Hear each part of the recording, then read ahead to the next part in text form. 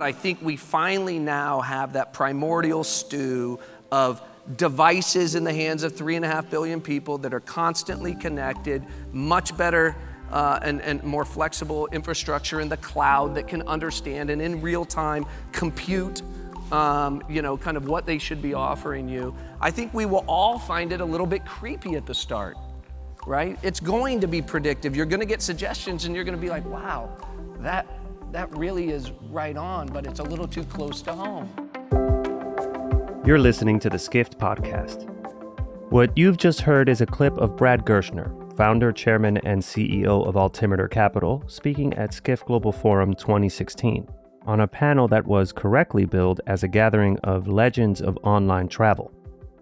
Also on the panel were Rich Barton, co-founder and, at the time, executive chairman of Zillow Group. He is currently CEO. Dara Khosrowshahi, then the president and CEO of Expedia. He is currently the CEO of Uber. Jay Walker, founder of Priceline and CEO of Upside. And moderator Dennis Schaal, Skift's founding and executive editor, who earlier that year had released the definitive oral history of online travel, an authoritative account of the rise of the online travel agency. As we look ahead to the landmark 10th Skift Global Forum happening this September in New York City, today we take a look, or listen, back at this session from nearly 7 years ago to assess just how prescient these esteemed speakers were as they discussed the future of online travel as seen from that faraway time, still 3+ years before the onset of the global COVID pandemic, and 6+ years from the broad release of ChatGPT, the widely used generative AI tool that has sparked imaginations throughout the world and travel industry. As the panelists in this session point out, many of their predictions have been around since the 1990s .com boom and before. So what makes now the moment? Brad Gerstner's comment, among others you'll hear in this session, give us some insight into the answer. And we can be certain that this question will loom large at the coming Skift Global Forum as our sessions look to tackle the theme of connection in the age of AI. If you enjoyed this discussion, you can watch other Skift Forum sessions in their entirety on Skift's official YouTube channel. And of course, you can visit live.skift.com for more information on how to attend this year's forum for yourself. Enjoy the conversation.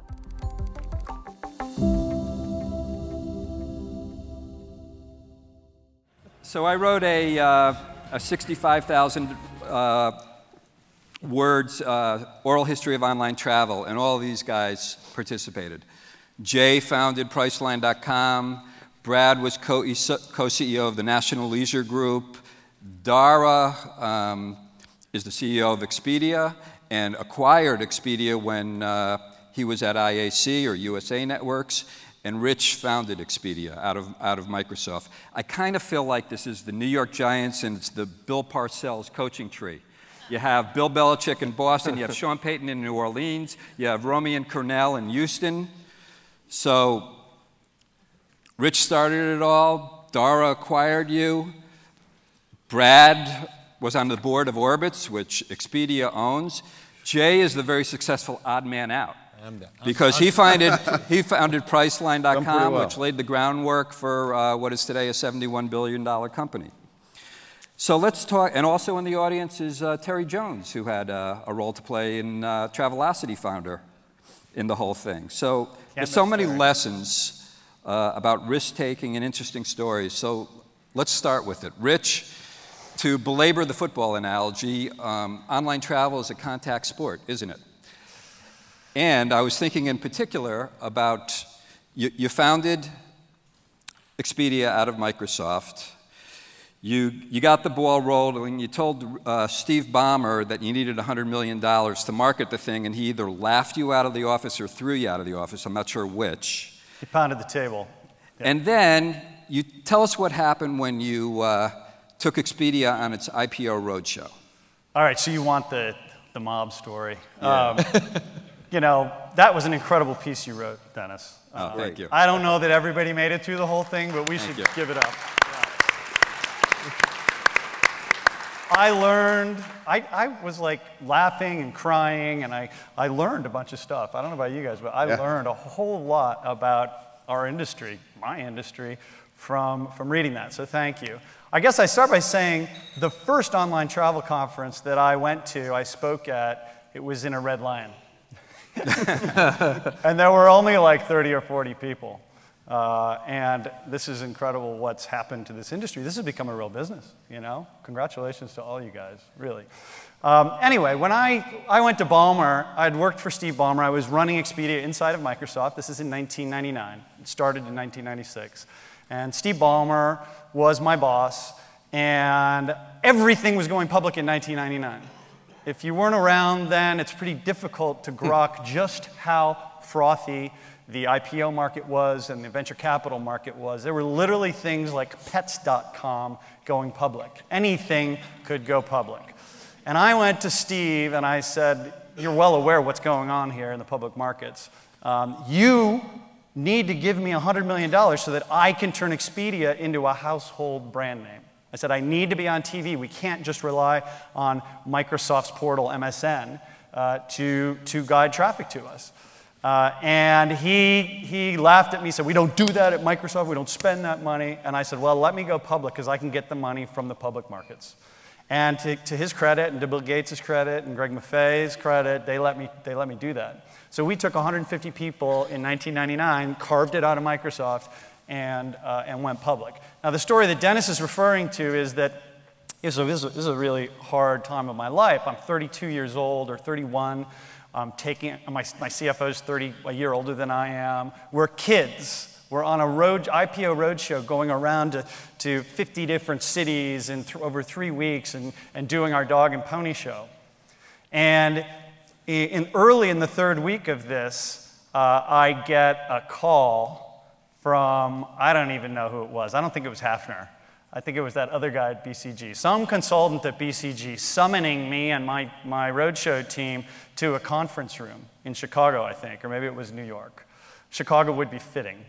And when I showed up, what I was met with was a layer of lawyers and consultants behind of which was the airlines, the executives from each of the major airlines. The least successful oligopoly in the history of business, at least at the time. I guess the airline business has gotten better business. Things are getting better. They learned how to charge fees from us. Okay, anyway. So these airline executives were back there and not really allowed to speak much because they didn't want to get foul of antitrust. But what the consultant did, what Hafner and this other guy did, was they put a contract, they sat me down and they put a contract, a very short contract, and they said, sign this or we're going to release this press release this afternoon. And the sign this was give away a huge chunk of my company for nothing. Like half, I think, is what they wanted. I don't really remember the terms. Maybe Hafner could tell you. And the press release was largest airlines in the world band together to create a competitor to Expedia and Travelocity. Orbitz. We're going to launch Orbitz. What was it, Travelocity? T2. T2. T2 is supposedly meant Travelocity Terminator, but they disclaimed any subtle. veracity. Very to subtle. Anyway, so it was like a mob hit. It was like I'm in the middle of this really important, exciting time in my life. I'm on top of the world. I'm exhausted, and I felt like, it was Capone back there with the bat. And they made the offer I couldn't refuse. I literally couldn't refuse it, but we got together as a team, and we held hands, and we said, if we do this, Expedia will never become great because we will be hamstrung by this highly disorganized oligopoly that doesn't really even want this channel to exist. Another guy who... So we said no. So can I tell an airline story? We said no. Sure, go ahead. This is unplanned, but an airline CEO who won't be named, I joined Expedia, and I'm like, well, we should meet some of our partners. And I called up the office of a CEO and said, my name is Dara Khosrowshahi, I work at Expedia, and we're probably 5% of the airline volume at the time. We weren't so small. We'd love to come and meet, come down. And they said, oh, the executive's not available. I said, well, how about this week? Not available, but I'll get back to you. The office got back to me, said, well, he's not available in these 3 weeks. So I told his assistant, how about this? can you look at his calendar for the next year? And I will come down any day. I'll fly to see you any day that you want me to come. Yeah, exactly. I'm not saying where. Not across. I'm not saying where. So his office calls me back and says, Mr. Such and Such is busy for the next year. Full year. There you go. That is great. Another guy who made room in his schedule for Jay Walker was Bob Crandall at American Airlines. And Jay was around 1997 or 1998. Travelocity had launched. Expedia had launched. You came up with the idea for name your own price for airline tickets. Rich later said it was a gimmick, but maybe tried to copy it. I'm not sure. But at any rate, tell us how the airlines welcomed you with open arms when you launched Priceline.com. Well, Bob Crandall was the tough guy. You know, he had the reputation that he really deserved as the last of the great cowboys in the airline industry. And so we had been working with all the airlines, excuse me, and talking to every one of them. And we had some real supporters at American said, this is clever. This is a smart revenue management tool. We could use this, but we're going to have to get Bob to approve it. You'll have to come down here and present to Bob because he makes all the key decisions. I said, great. I walk into a conference room. It's about the size of this stage. It's enormous. And there's like 40 chairs. It's got its own zip code. And there's all these executives and Bob Crandall at the front. And he's like this and goes, I hear you're from the internet. What the hell? Which one? I hear you're from the internet. Okay. They did not like the internet at American Airlines. Okay. So I said, well, not exactly, but let's go on. What do you got? Okay. And I lay out the idea behind collecting demand at all points in the price curve, creating a product, you know, and I explain it very briefly. And he goes, you know, I don't like that. I don't like it at all, he said. And I explained a little bit more why he should like it, why it was a really good tool. It was a super leisure customer, a completely different kind of customer. They were ones who weren't traveling on buses, literally any time of the day, any airline, seniors, kids, you know, people who would not normally buy a specified product. And he looked and he said, you know, Jay, we would be better off if you were hit by a truck. And I remembered I was like, whatever, 35. And I said, you were a little older, Jay. 40, whatever. I said, is that personal? He goes, oh, that's not personal. He just basically hated the internet and viewed Priceline as the harbinger. And I said, hitting me with a truck isn't going to hold back the internet. He goes, slow it down. That's how it was. Okay. American pulled out. And how much money did you make Delta? Yeah. Delta made $1 billion, and American Airlines called 3 other airlines the day we launched, and all 3 of them simultaneously pulled out. But explain, literally, Delta made that much money because $1 billion. Which was larger than the market cap of the whole airline industry. At the time, yes. Delta made $1 billion working. Because they got warrants and worked with and tied directly into the price. But Brad, tell us why things are different now. Yeah, exactly. It's completely improved, I know. I will say that the big conference rooms haven't changed. Yeah. No. Giant. Brad. They don't smell like cigarettes anymore, though. Yeah. True.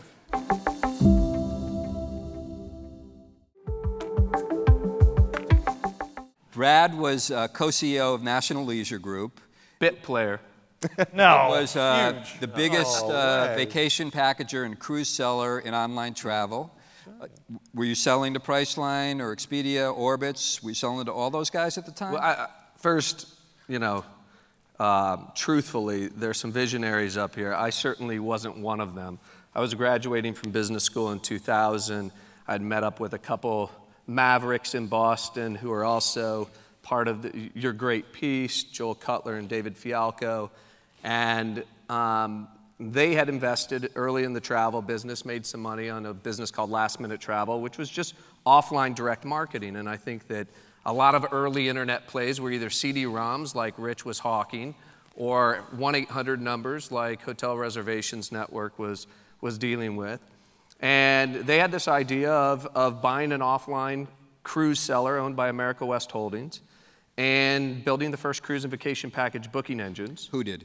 It was a collection of people. Ron Fisher at SoftBank, Joel Cutler, myself, Paul Reeder was involved in that, Aaron Gall, who now runs Silver Rail, who I know is speaking here. And that's what we did. And it was run by this incredible guy who shouldn't go without noting, a guy named Greg Davis, who is a dear friend to all of us, who was tragically killed in 2001, right about the time all of this was going on. And it wouldn't, like my part in the story would not be here. In a bicycle accident.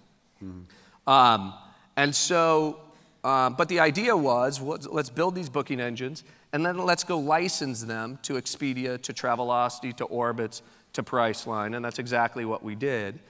We closed on that transaction to buy the company. Wait, before you closed, weren't you negotiating both with IAC and Expedia at the same time? Yeah, so we bought these two guys. Yeah, we bought the company in May of 2000, and by that fall, to show you how fast things were moving,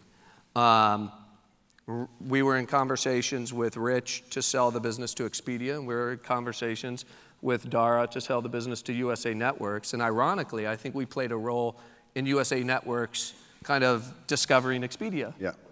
Because they asked us who we thought was the best out of all the players in travel. And so we said, we think these guys at Expedia are running away with it. No offense, Terry. Sometimes it's better to keep your mouth closed, right? And, but truthfully, so we ended up closing on that transaction. We announced it in Hollywood, I don't know, May or June of 2001. Rich and I were in the back of a limo on the way to Barry Diller's house. In Beverly Hills, and Rich looks over at me and he's like, how did we end up here? And literally, so last story about that, but the next day, or shortly thereafter, Barry collects all the CEOs of all of his portfolio companies, from Ticketmaster to USA Networks, Home Shopping Network, Hotels.com, the newly acquired Expedia, myself, National Leisure Group, and we're all sitting in a room, if you remember at the time. People were worried about the economy, and so he wanted to have a discussion about whether or not his executives should be engaged in first-class travel, first-class air tickets. Do you remember this? No. And so Barry says, you have Bob Diener and Dave Lippman from Hotels.com. They said, you're crazy. We print on both sides of the sheet of paper. We ride our bikes from city to city. Bikes. Like, you should never, ever fly first class. And then, of course, you have these Hollywood moguls who are like, are you kidding me? How can we not go first class? And I remember Rich saying, well, you did just buy Expedia, and we saw a lot of air tickets, and we could probably get you guys some pretty good deals on first class tickets. And it ended by, one of the Hollywood executives asking Barry if it meant that he was going to ride in the back of his private airplane instead of the front. But to close the loop, quickly, September 11th happened, and then the deal never went through. So I remember September 11th, Rich called me and said, have your lawyer, and I said, Rich, I can't believe what's going on. My head was, I was focused on other things at the time. My girlfriend lived in New York, and Rich said, have the lawyers look at your material adverse change clause. And sure enough, that's a part of a contract where if some great big externality happens that changes, materially, the business that's being purchased, then the purchaser generally will have an out. Which is topical right now, because I'm sure, I haven't read it, but I'll bet Verizon's Mac clause for buying Yahoo, I'll bet the lawyers are poring over that thing right now. Speaking of buying Yahoo, Dara, could you tell us the story of how you stole TripAdvisor from Yahoo, basically? I don't know. And meeting Steve Kaufer for the first time, whatever you want to say. I don't know about stealing it, but we had actually looked at TripAdvisor. The Expedia gang had looked at TripAdvisor, and one of the lessons here is that they didn't like TripAdvisor because TripAdvisor was about content and overly dependent on Google, and so the Expedia said no to that business. And the lesson is, people like businesses, and I think you've got to train yourself to disassociate yourself with the like of self in order to take jumps into new business models, et cetera. We failed to do that in that case. Expedia said no. Yahoo came in to buy TripAdvisor and had a deal.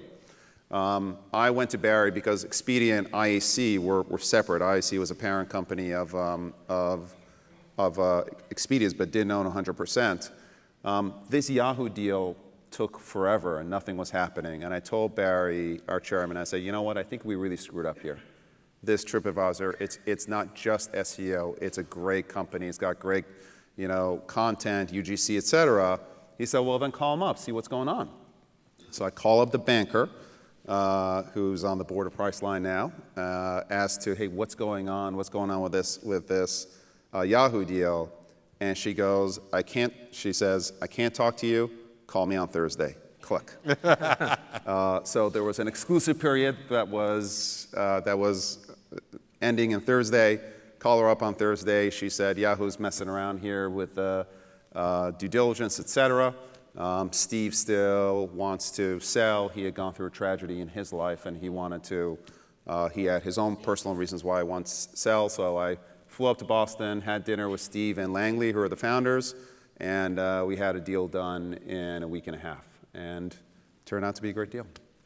Thank God for Steve. To take the story forward a little bit, given all your experiences, a hell of a lot of experiences, where do you think online travel is today? Is it mature? What are the trends? Is do-it-yourself done? We're seeing chatbots and artificial intelligence. What are some of the things you point to today in terms of where online travel is going?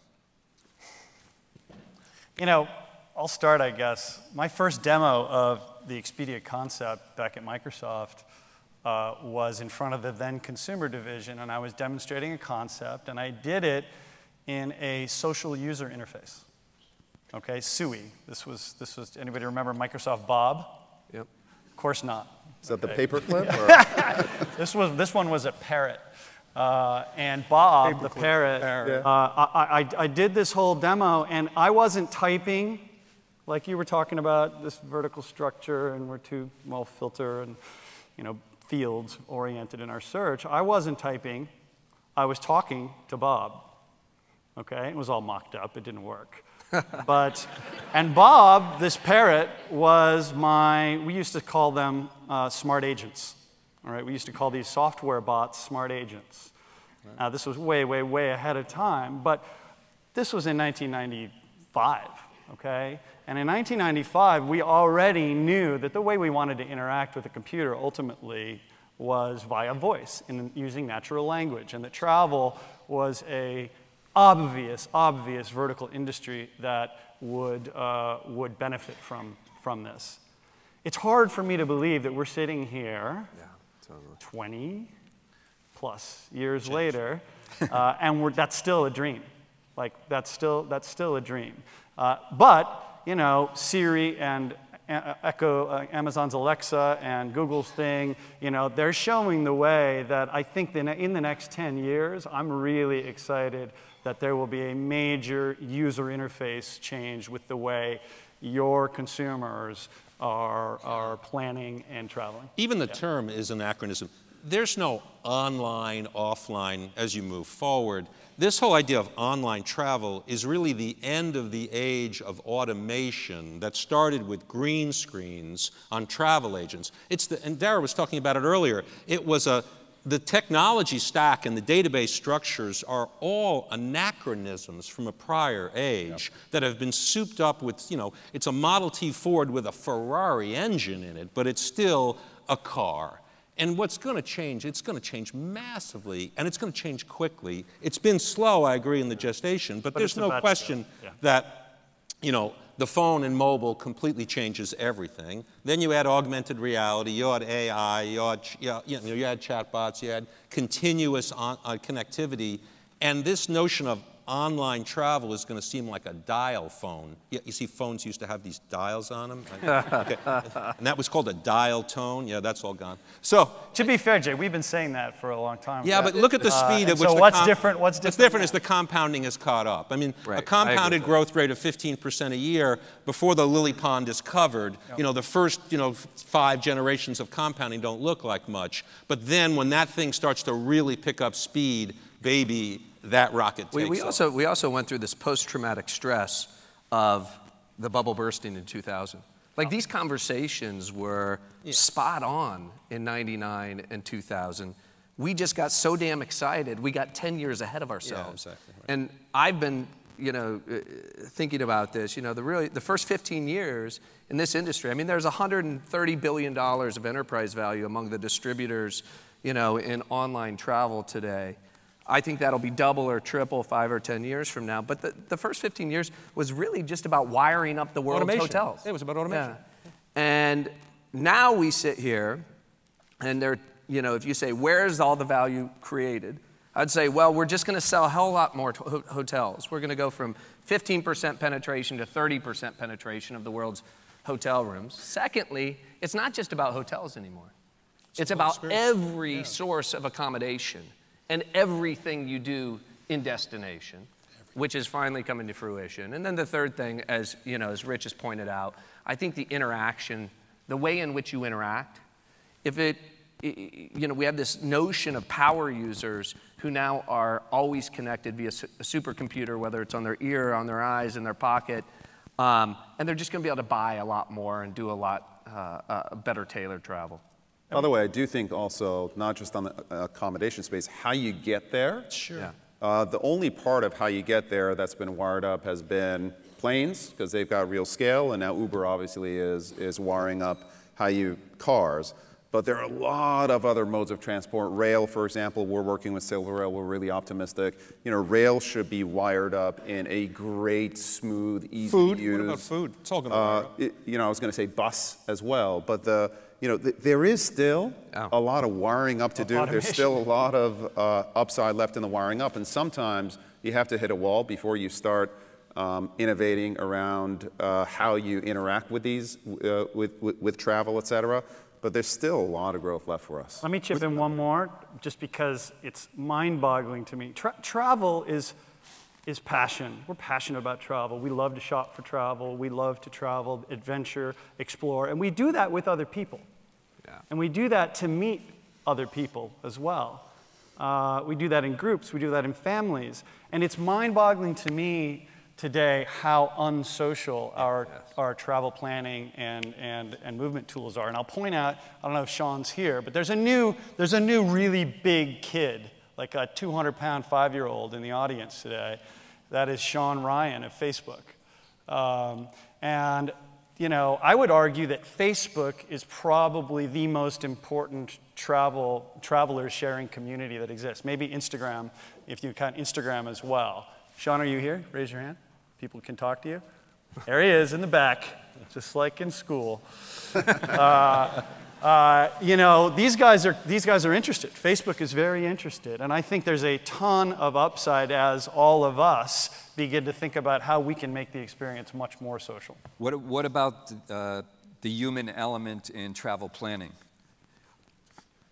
Rich talked about the smart bot. I mean, it is ironic that we're sitting here and you listen to Bezos talk about Alexa and as though it's brand new. And this has been 20 years in the making. We used to say 15 years ago, what are we trying to build? What we're trying to build is the intelligence to replicate the best agent who knows you really well. But this idea, I think there's been recently some debate about this again.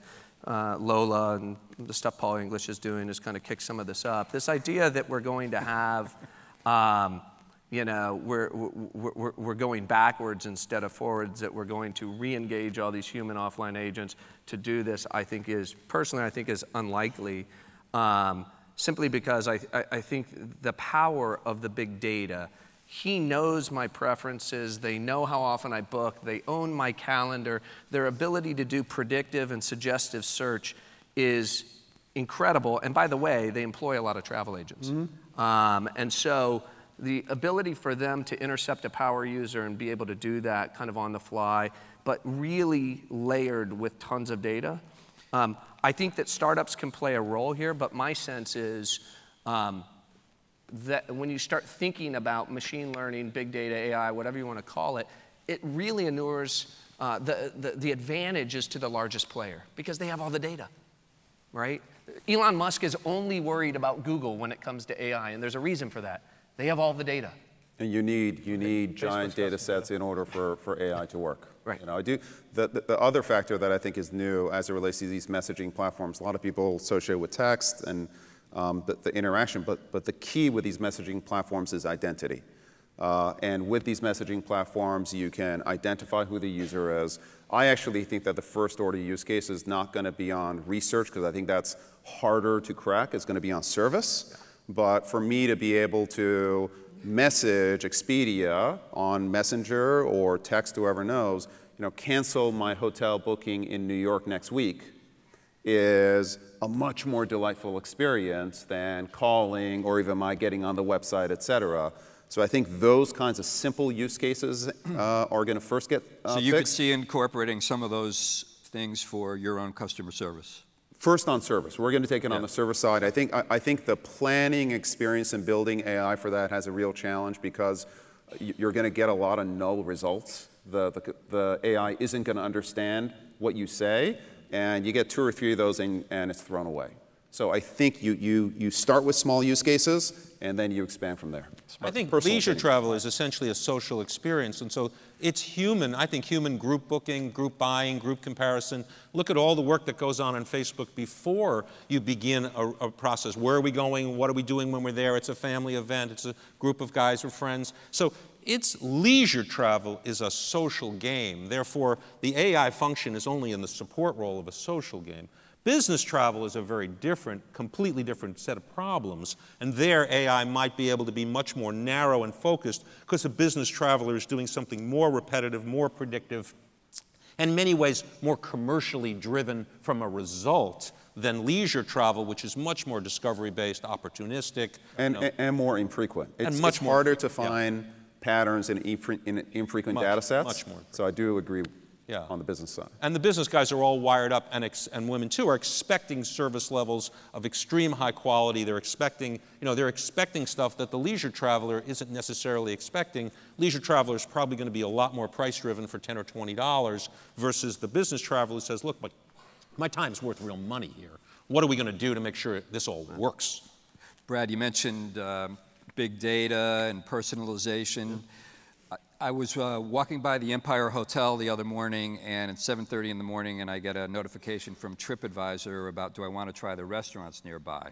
You know, 7:30 in the morning, I wasn't looking for restaurants. So is personalization, is that a reality? Are we making progress, or what's the story there? I think it's like some of the other things we've referenced. You know, these things seem to have, I remember in 2000, everybody was talking about mobile. And then we all started saying about 2003, like, stop talking about it. It's not happening the way we thought it was going to happen. And then we all woke up one day in 2009 and we're like, holy, this just happened. And so I think it's similar when it comes to personalization. I mean, we've heard about personalization for a decade, and still when I run a hotel search on hotels.com for New York City, I get 500 hotels as though I'm going to stay at a 2-star in Brooklyn when I'm coming here to speak. And so, like, this is all it's all been happening, but I think we finally now have that primordial stew of devices in the hands of 3.5 billion people that are constantly connected, much better and more flexible infrastructure in the cloud that can understand and in real time compute kind of what they should be offering you. I think we will all find it a little bit creepy at the start. Right? It's going to be predictive. You're going to get suggestions and you're going to be like, wow, that really is right on, but it's a little too close to home. And so, but I think we'll all quickly get used to it. I think millennials will love it. They won't strike them as unusual in the least. And, and I think a lot of these ideas, just as they've recycled, Rich started or was involved with myself in a business called Trover, which was the social planning around travel. I'm certain that this is going to happen, right? And it may be Facebook, or it may be Facebook partnering with Expedia. It will happen. Most great ideas were thought of before. Well, guys, I think we pretty much covered it. There's nothing more to say. Thanks, Dara. So thank you very much.